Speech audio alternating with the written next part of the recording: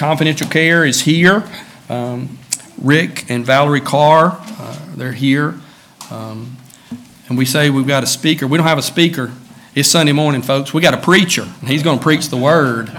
We don't want speakers. We want preachers. And Rick's going to come and preach the word to us, and I'm going to read his teaching text. We'll read that together. But he's a developmental director at Confidential Care, and he's going to tell you more about that ministry. We give to that ministry. We're partners with that ministry. It's our ministry. We're partners together, and so he's going to share a little bit about that. We know a lot about that ministry. Reagan, of course, works for that ministry. We also have Michaela's here today from the ministry. Kathy Waterbury's here. Glad y'all are here, and blessed to have you. The mobile unit's here, and we're going to learn a lot about their ministry.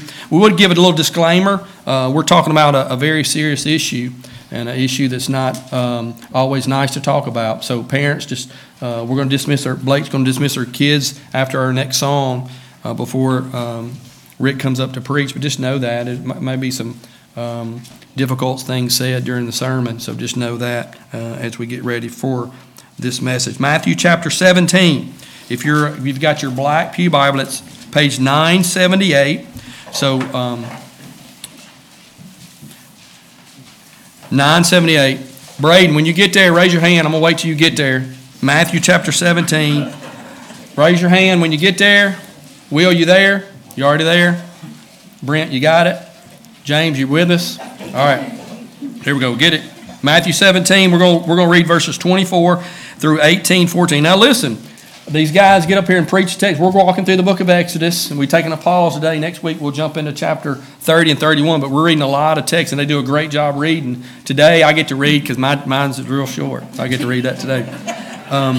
But we read the Bible because the Bible's important. And so I know sometimes we say, hey, turn your Bible, and everybody just that's the time you just kind of do this right here, but it's going to really help your study experience, the teaching time. If you read the scriptures are infallible, they're inspired, inerrant, and it's how God sanctifies us. So let's read this scripture together. I'm getting real excited, and I don't get to preach today, so I got a little bit extra in me this morning. But let's read Matthew 17, verse 24 and following. When they came to Capernaum, the collectors of the 2 drachma tax went up to Peter and said, "Does your teacher not pay the tax?"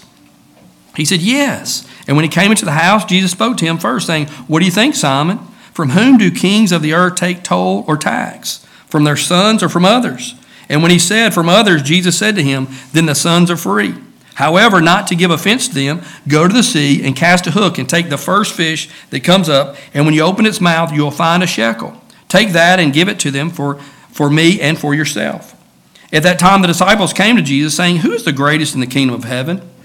And calling to him a child, he put him in the midst of them and said, "Truly I say to you, unless you turn and become like children, you will never enter the kingdom of heaven. Whoever humbles himself like this child is the greatest in the kingdom of heaven. Whoever receives one such child in my name receives me, but whoever causes one of these little ones who believes in me to sin, it will be better for him to have a great millstone fastened around his neck and to be drowned in the depth of the sea. Woe to the world for temptations to sin, for it is necessary that temptations come, but woe to the one by whom the temptations come. And if your hand or your foot cause you to sin, cut it off and throw it away. It is better for you to enter life crippled or lame than with 2 hands or feet to be thrown into the eternal fire. And if your eye cause you to sin, tear it out and throw it away. It is better for you to enter life with 1 eye than with 2 eyes to be thrown into the hell of fire. See that you do not despise one of these little ones, for I tell you that in heaven there's angels always see the face of the Father who is in heaven. But do you think, if a man has 100 sheep and one of them has gone astray, does he not leave the 99 on the mountains and go in search of the one that went astray? And if he finds it, truly I say to you, he rejoices over it more than over the 99 that never went astray. So it is not the will of the Father who is in heaven that one of these little ones should perish." Let's pray together. Father, we acknowledge your goodness. We're thankful that you brought us here today, and we're excited to learn from your word. We're excited, and we're so thankful just to be able to sing true songs. I'm so thankful for our praise team and them leading us in singing truth. Father, may you use this music this week. May we find ourselves driving down the road or walking through the house or through the office singing these truths. Father, we ask you to take the message today and use it for the benefit of your kingdom, for the church to be edified and be encouraged and to be rebuked and to be empowered to obey you. And Father, may the lost today hear the gospel, and may their hearts be pricked. Lord, and may they cry out to you, Lord, what must I do to be saved? And Father, may you grant them repentance and faith even today. Pray for Pastor Rick as he comes. Thank you for their ministry. Thank you for their work they're doing. May you bless him. May he, even as he preaches, may he feel your pleasure in his life. In Jesus' name.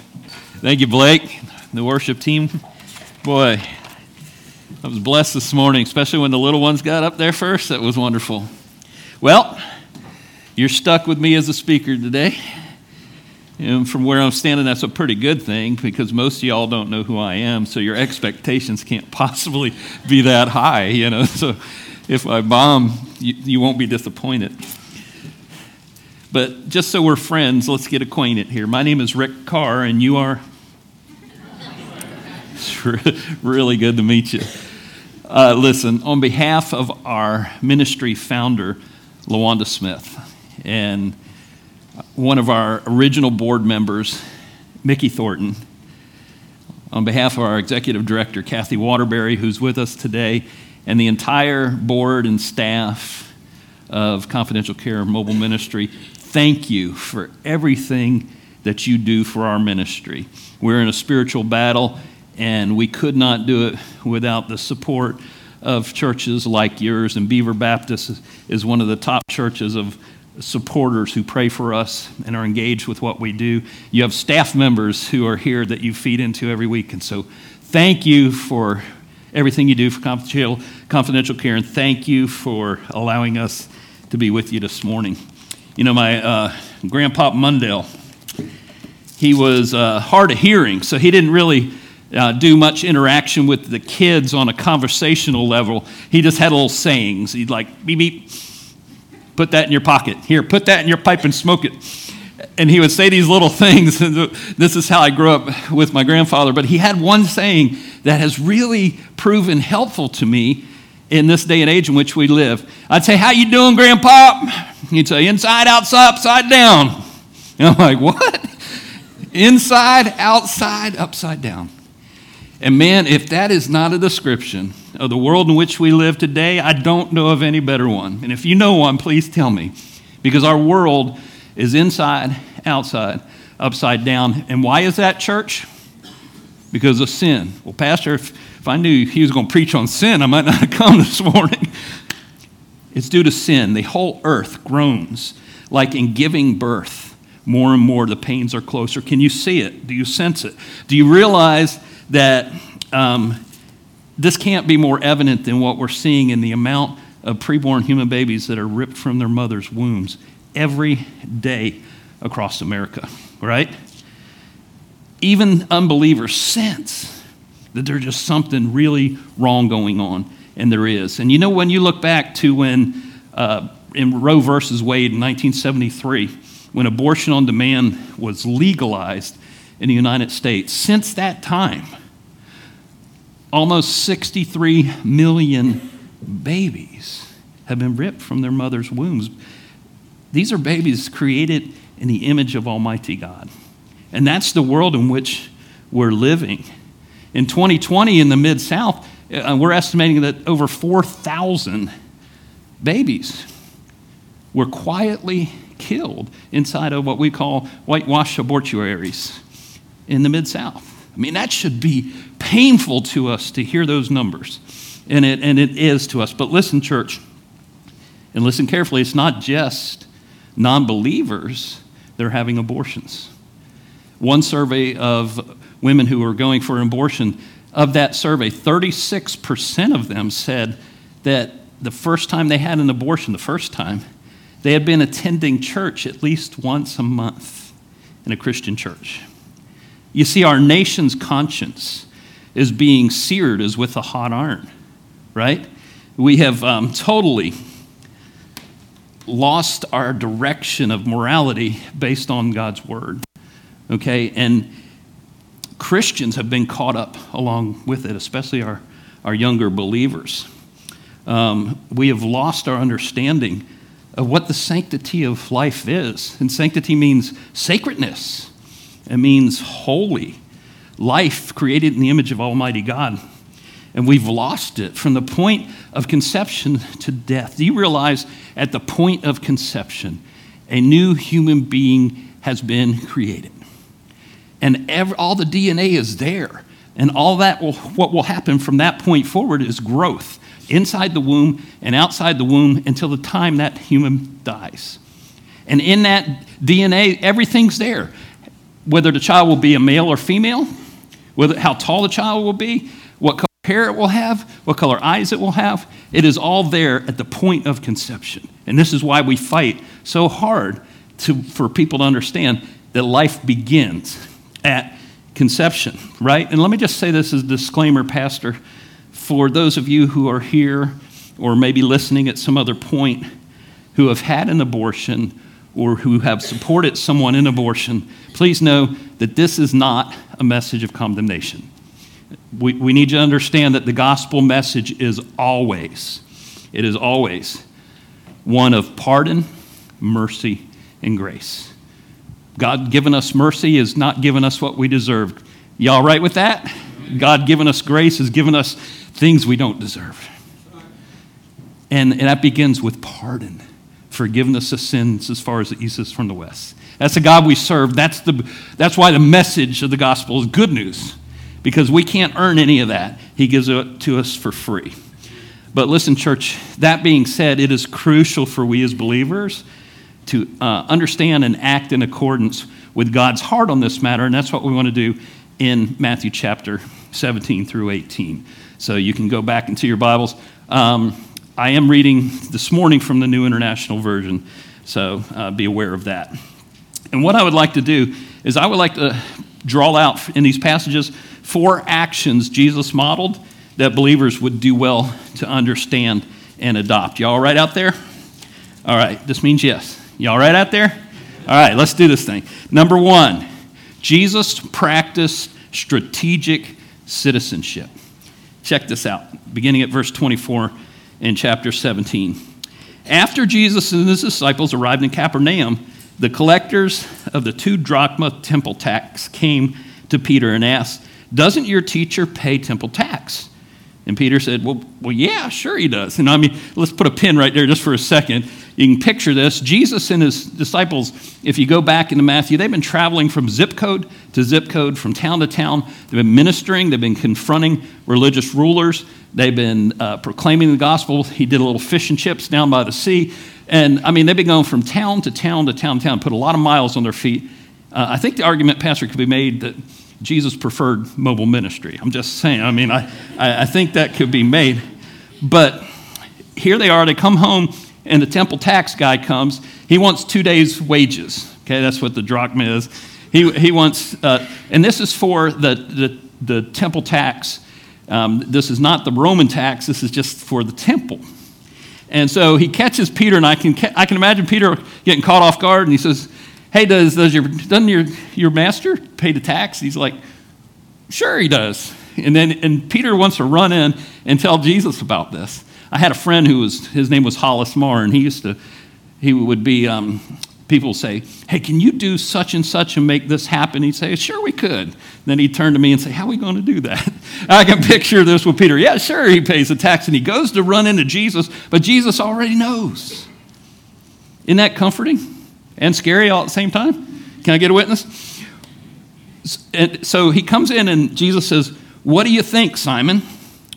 From whom do the kings of the earth collect duty and taxes? From their own children or from others?" And Peter answered, "Well, others."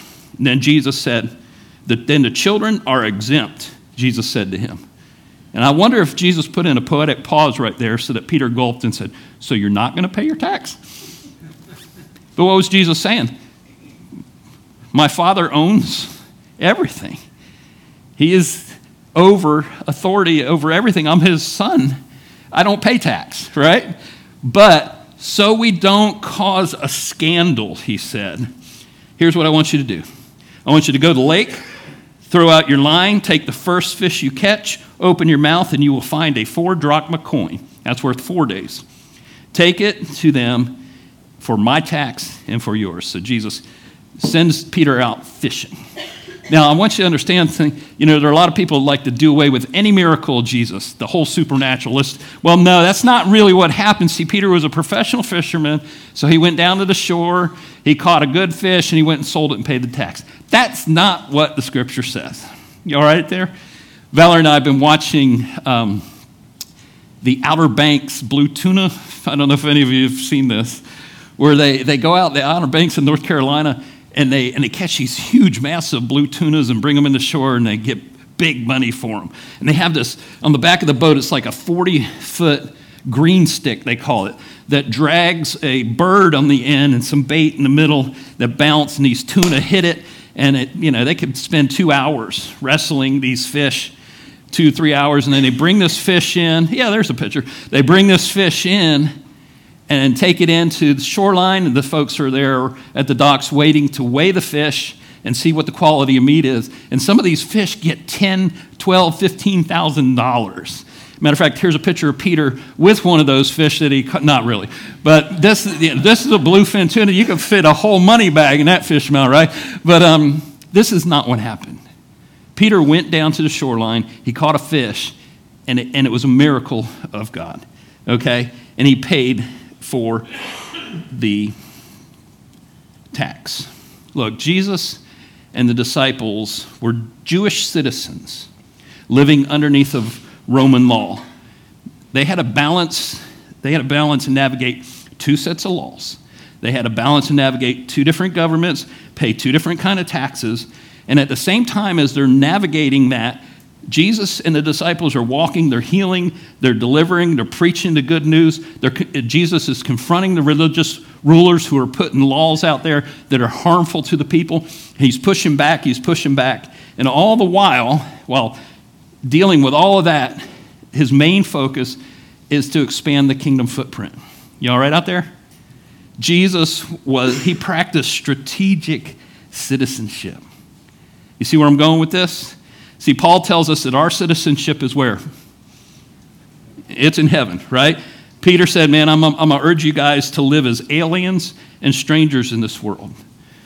Jesus, when he prayed the real Lord's Prayer, which is in John 17, when he talked to the Father on behalf of his disciples, he said, my prayer is not that you take them out of the world, but that you protect them from the evil one, because they are not of the world.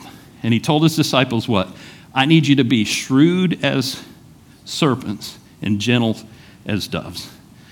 In Matthew chapter 16, Jesus confronts the religious rulers of the day, the Pharisees and the Sadducees. He says, you guys walk around saying you know how to predict what the weather is tomorrow, but you do not recognize the signs of the times around you. And he called them out. Look, as believers, we have to understand the times in which we're living. We can't just bury our heads in the sand. We've got to understand the times. We've got to strategically and lovingly push back against harmful, manipulative laws while advancing the kingdom footprint.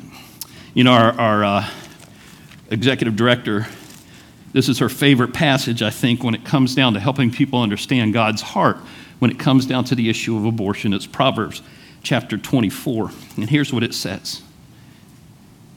If you falter in time of trouble, how small is your strength?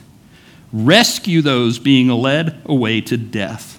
Hold back those staggering towards the slaughter.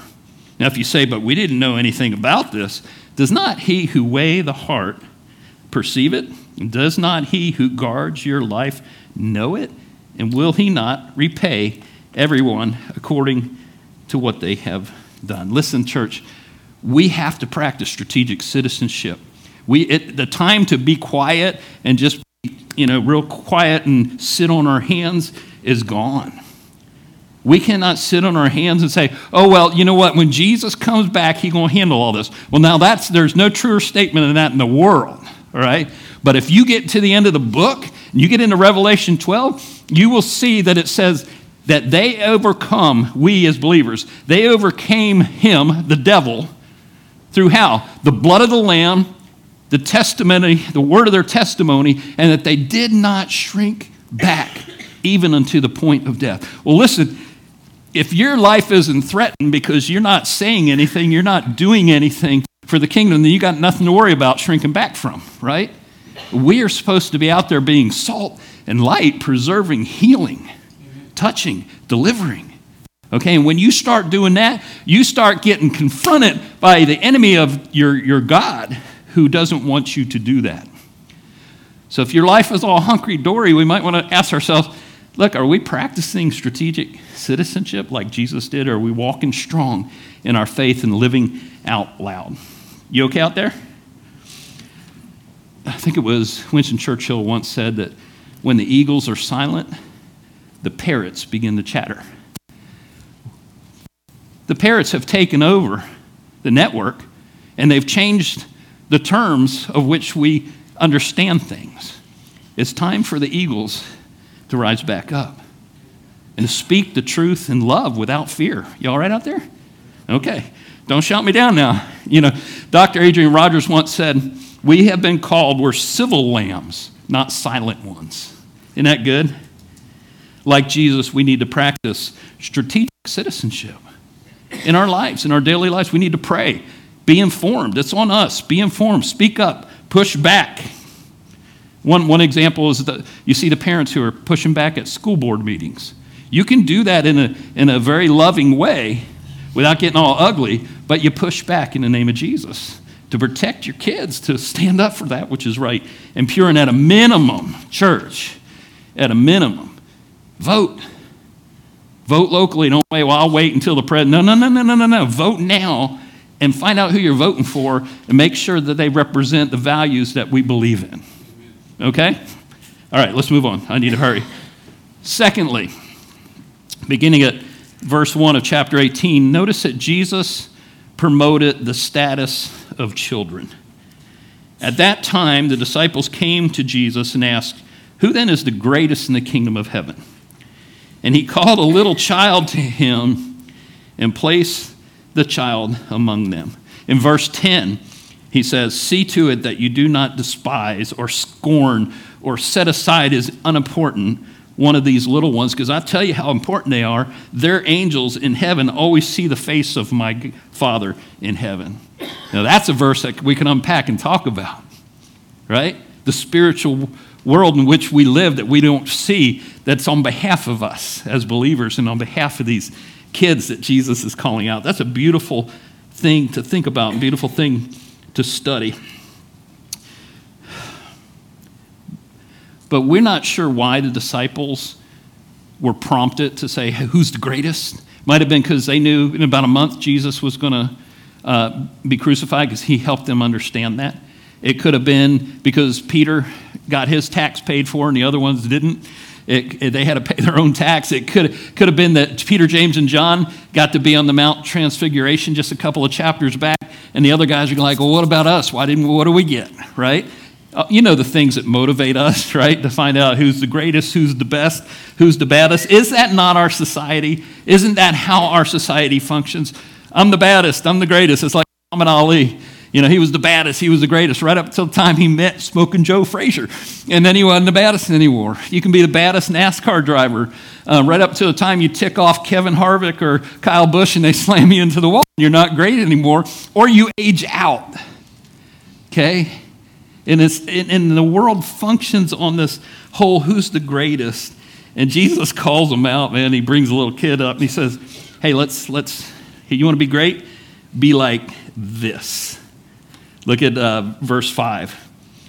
He says, whoever welcomes one such child in my name welcomes me. Man, that's a strong statement, is it not? Jesus promoted the status of children because these children had no rights. They didn't have any power. They didn't have anything to offer. He said, and he elevates them. Now his point is salvific, but he also includes the elevation of the child and of women, and we'll talk about that in a minute. But listen, if you are loving on, parenting, teaching, and leading children, listen, you are doing the Lord's work. It's not some lesser work you're doing if you're not on the pulpit, but you're in the back room here working with children. Because children are really important to God. By the way, if you need a great ministry opportunity, Jesus is waiting for you in the Beaver Kids area, right? And he'll meet you there, because anyone who welcomes one of these children in my name welcomes me. And you're busy about the work of the Lord. I don't think we can forget that. What does Psalm 127 tell us? It tells us that children are a heritage from the Lord. They're a reward, even ones that were unplanned. Are you all right out there? Can I get a witness that any that were unplanned? They're like arrows in the hand of a mighty warrior. How blessed is the man who has his quiver, the thing you put arrows in, full. Children are important to God, right? And for the record, Jesus not only promoted the status of children, but women too, and the weak. He gravitated towards them. Can you imagine how different life would be had Jesus told Mary, no, Mary, Martha's right. You need to get up. Place for a woman's in the kitchen. Can you imagine, had he done that, how different life would be? Do we have roles? Do we have guidelines? What God has called us to do? Yes. But he elevated that which was weak and that which was downplayed and downgraded. And part of it was the elevation of children. So let me ask you this. If to welcome children is, in fact, welcoming Jesus, if to welcome children is, in fact, welcoming Jesus, what is murdering preborn children doing to Jesus? Number 3, let's keep going. Jesus preached the simplicity of a childlike faith. And this is real important, especially if you're trying to figure out who you are, who God is, and what this all means. Verses 1 through 4 in chapter 18 tell us, disciples came to him, asked, who's the greatest in the kingdom of heaven? He called a little child, placed him among them. He said, truly, unless you can change and become like one little children, you will never enter the kingdom of heaven. In verse 4, he said, therefore, whoever takes the lowly position of this child is the greatest in the kingdom of heaven.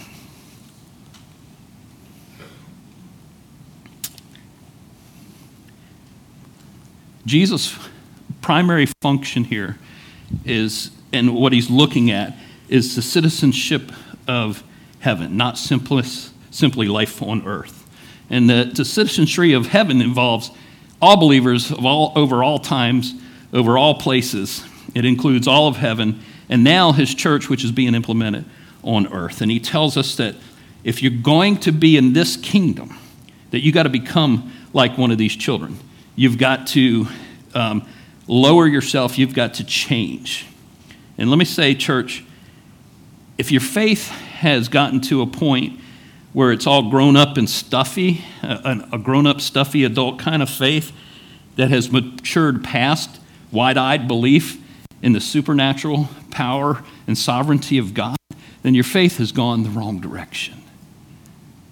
Because we are to be childlike in our faith towards him. Now, Jesus is not saying that we all act like children, right? And I think that's sometimes more representative of what's happening in the church than not. But that we should see ourselves in relation to life in the kingdom like a little child does on earth. Look, they have no self-generated authority. They have no power. They have no means to provide for themselves. They have no leverage. They have nothing to offer. They're completely dependent and surrendered to their earthly parents and their caregivers. And they just believe, right? They take God at his word. They take their parents at their word, and they believe what you tell them. Right? That's why Frosty the Snowman is such a great story, because the kids just believe what the adults can't see. And Jesus is saying our hearts have got to be like that to come to him. Listen, this is what it means to be a part of the kingdom of God. Listen, no matter how smart, how wealthy, how successful or powerful you are on earth, you cannot enter the kingdom of God unless you change. The word is converted. You got to do 180 degree. You got to repent. You got to turn from the way you thought about life and being number one and being the best, and turn towards him and say, he's number one. He's the best. He's the only way to get to God, right? He's the only way. There's got to be a full commitment of faith that I've got nothing, I'm bringing nothing to the table. It's all about the accomplished work of Jesus Christ and who he is and what he's done. Hebrews tells us, look, without faith, it is impossible to please God, because anyone that comes to him must first believe that he exists and that he's a rewarder of those who diligently seek him. Y'all right out there? Nicodemus a religious ruler, came to Jesus at night. He said, hey, master, man, we know you got to be from God because nobody can do the things you do. And Jesus said, Nicodemus, what?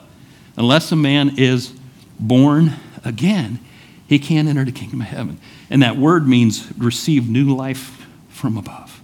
It's all about what God does, not what we do. We bring nothing to the table. We got to come to him like a child by faith and surrender. And that's the good news of the scriptures, right? John tells us, to as many as receive him, to them who believe in his name, to them he gave the power to become children of God. Children not born of natural descent or the will of a man, but on the will of God. That's what being born again is all about. Are y'all right out there? And listen, I don't know you.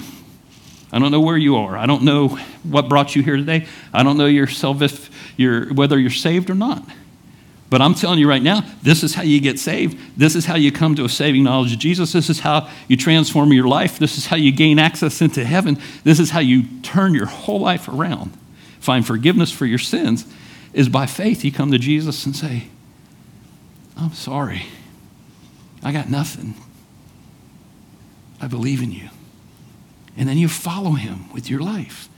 Is there anybody here that's a believer that did it any other way? We all follow that path, right? We came to the end of ourselves and to the beginning of Jesus, right? And so we need to understand that Jesus, he preached the simplicity of childlike faith. And it's required for all of us to enter the kingdom of heaven. If your name's on the pew, it doesn't count. It doesn't do anything to get you into heaven. You all right up there? Say yes. Can I give you one more? All right. Jesus, ready? And here's where I'm drilling down. Jesus protected the sanctity of a child's life and welfare. Look at verses 6 and 7. Jesus said, if anyone, how many? Anyone. If anyone causes one of these little ones who believe in me to stumble, it would be better for them to have a large millstone hung around their neck and to be drowned in the depths of the sea. Man, that's pretty harsh, isn't it? That's about some serious capital punishment. That's pretty real. A very graphic picture. In verse 7, and listen, this is really important for we as believers to understand when people start saying, well, if God's so loving, why doesn't he do something about this, right? Look at it, verse 7. Woe to the world because of the things that cause people to stumble. It's called scandal. Such things, what? Must come. But woe to them through whom they come. You know, Jesus, you got to understand this principle. Just because the world is spinning and it seems out of control, number one, doesn't mean it's out of control because he is still sovereign. We read, I think it was Psalm 24 today, right? The earth is the Lord and the fullness thereof and all that dwell therein. He hasn't given that up. He hasn't given any of his sovereignty up. Okay? But he admits that woe to the world because these things that cause people to stumble, such things must come. Matter of fact, in chapter 24, Matthew, he tells you a bunch of stuff that's coming and says, see now, I told you. I told you. So it doesn't take you by surprise. And we need to understand that principle that just because things are bad doesn't mean that God's not still in control, because he is still sovereignly in control. And by like childlike faith, we keep our eyes fixed on him and not on all the stuff that's spinning around us and causing us to fear. Right? You all right there? Okay, stay with me now. We're landing this. All right. I even lost my place.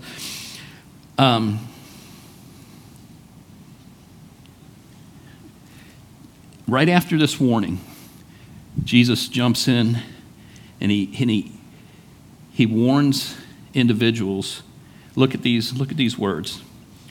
He says, Such things must happen, but woe to them through whom they come. And he gets real sharp here. He says, if you're the person through whom they're coming, if your hand offends you, if your foot offends you, cut it off, because it's better to go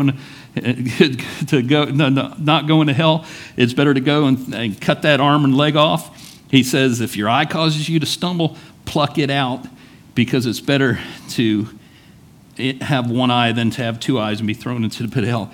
This is tough language against the heinousness of sin, and he's directing it in light of children, right? Of children, especially those who believe. Listen, and let me just say this. If you're the person bringing harm to a child, Jesus is saying, change your direction before it's too late. Repent. Stop. Stop. If you're performing abortions, stop. If you're harming children behind closed doors, stop. Change your direction now before it's too late. That's the warning from Jesus. And to be true to God's word, we have to proclaim it. Well, let me show you some things about the heart of God when it comes down to the subject of sanctity of life. And I'm finishing here. Ezekiel chapter 16. Beginning of verse, you remember Ezekiel was the prophet that was sent to Babylon when they were deported, and he was trying to call the people out of the world and to continue to follow God. And chapter 16, verse 1 and 2 says, the word of the Lord came to me, Son of man, confront Jerusalem with her detestable practices. And that word there is abomination. Confront them about their abomination. Well, what was the abomination he was talking about? Well, among other things, he said in verse 20, you took your sons and daughters, whom you bore to me, and you sacrificed them as food to idols. Was your prostitution not enough? You slaughtered my children and sacrificed them to idols.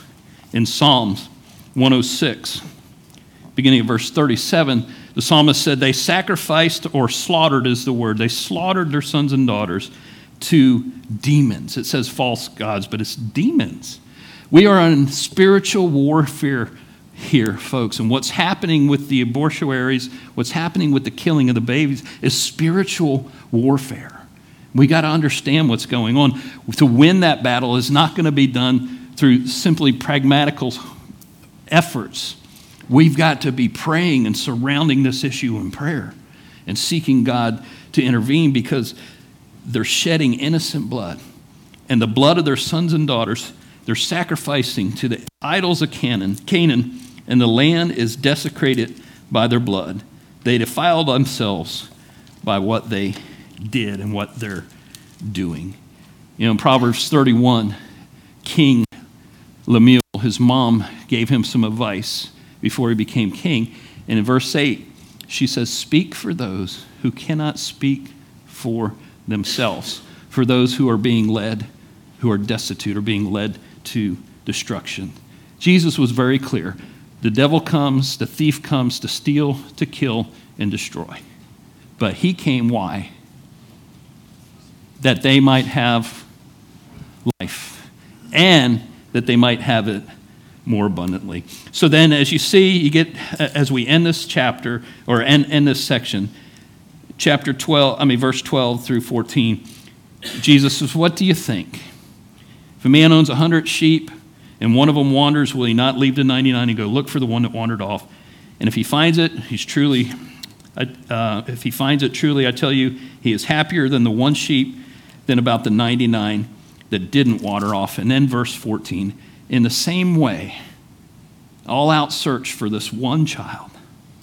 In the same way, your Father in heaven is not willing that any one of these little ones should perish. And I think that's a dual, based on this whole context, not just spiritually. He would that none would perish, but that all would come to repentance. But it also comes down to the sanctity and the sacredness of these individuals' children's lives. I believe very clearly, the scriptures teach us that Jesus is pro-life. and that we should be too. I believe this is the heart of Jesus concerning children. And I think our forefathers recognized this, and that's why they wrote this song, and it's still true, that Jesus loves what? The little children, all the children of the world. And be careful here, red and yellow and black and white, they're all precious in his sight. Amen? You see, this is why every day of every work week, and sometimes on Sunday, Confidential Care Mobile Ministry sends out medical mobile units with medical ministry teams to the four corners of Shelby and Tipton in order to intervene with women who predominantly are planning to abort their children or are vacillating or undecided. If they're planning to carry their child, we want them to do that. We'd like to hand them off to another pregnancy resource center who can continue to disciple them. But we are really feeling passion that we have got to stop and rescue those that are being led to the slaughter. And while you're praying for us and while you're giving, you're riding with us every day. You go to your job, but because you're praying for us, because you're supporting us, you're on that mobile unit with us. And we together as the church are going into the highways and byways literally and compelling these women to come in to rescue these children and to love their mothers into the kingdom. What a mission, right? What a battle. And then let me just give you some statistics. Last year, we interacted with 969 women around this issue, but either face-to-face or through our TeleCare system. 511 appointments on these medical units last year. Of those 511, 451 of those women were either planning to abort their child or they were wrestling with whether they should or whether they shouldn't. And God placed us there with them. And as a result of that, our ministry teams were able to rescue 269 preborn human babies. That's significant. That's significant. But it's not enough. You understand? It's not enough. We need more. We need more units. We need more ministers. We need more prayer. We need more people engaged in this battle who are speaking up in their circles of influence and saying, no, this is not right. Because Jesus loves the little children, and we should too. You all right out there? So I'd just like to say thank you again. Pastor Shane, thank you for bringing the leadership.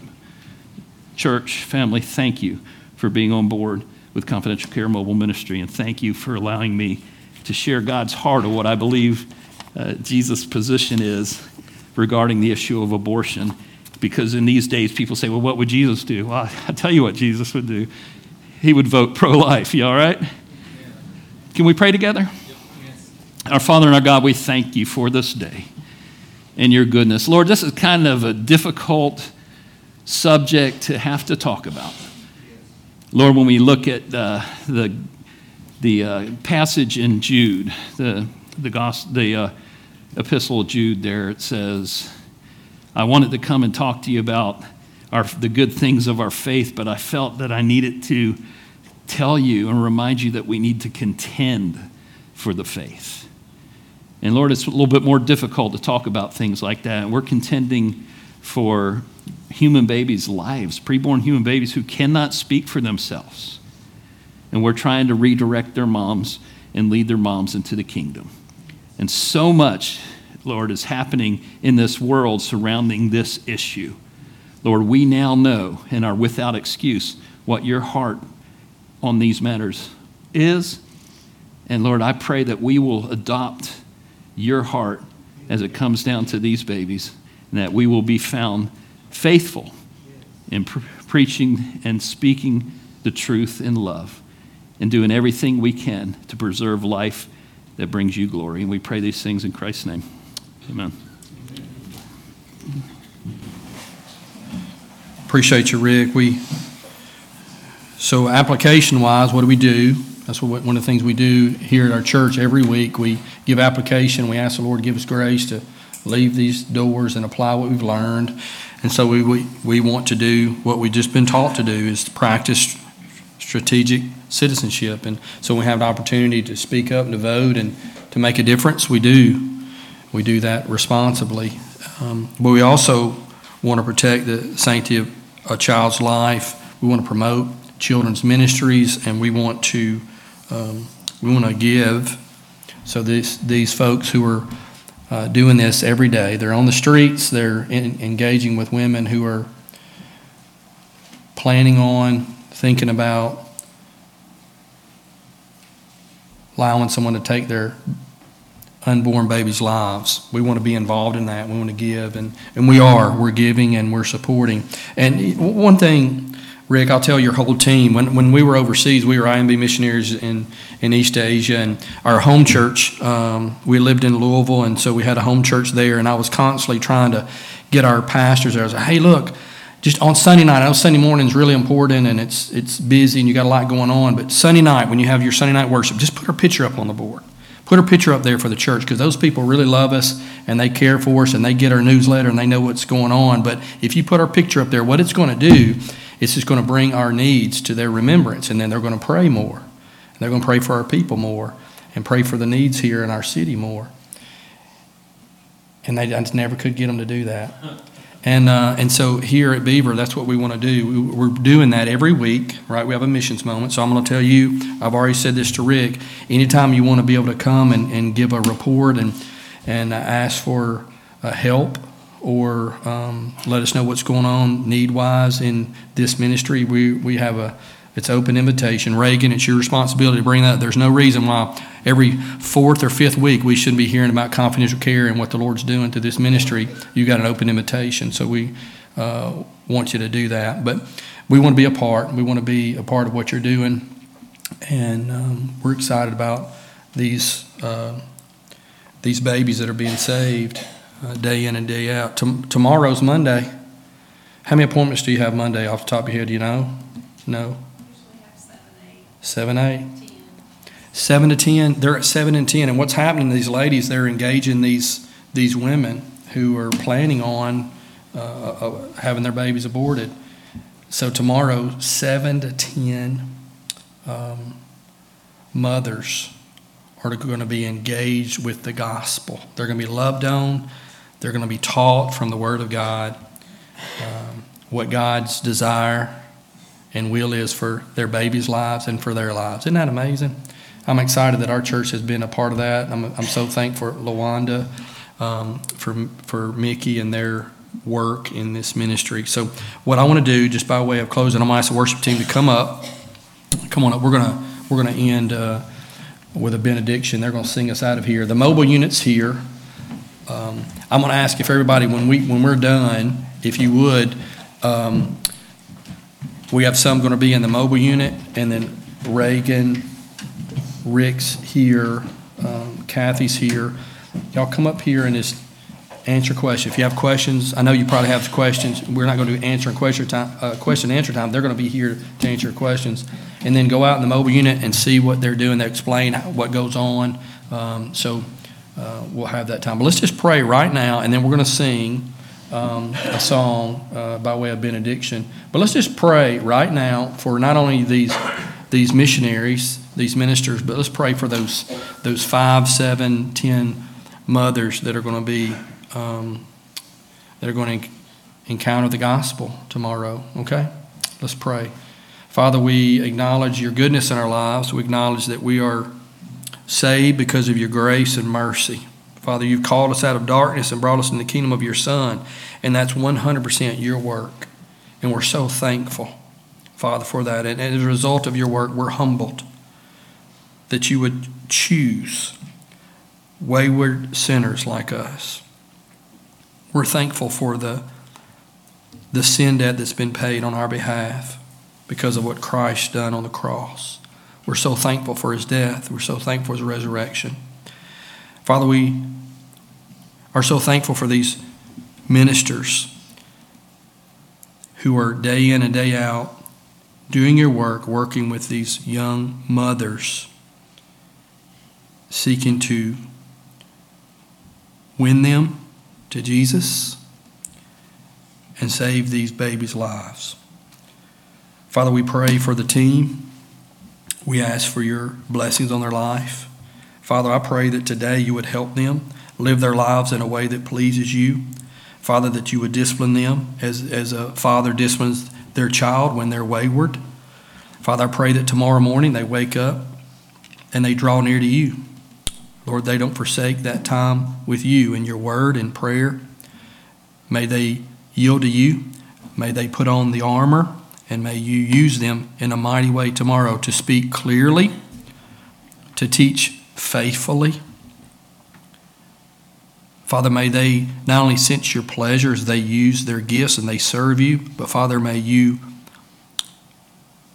soften the hearts of those 5 to 10 mothers that are going to be encountered tomorrow. And Father, we're asking not only that these babies be saved, but that these mamas yield their lives to Jesus. Thank you for this ministry.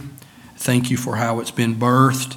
All those that have been influential and instrumental in its beginning and its continuing and its growth. Father, bless it in Jesus' name. Amen. Stand with us and we'll sing a song of benediction.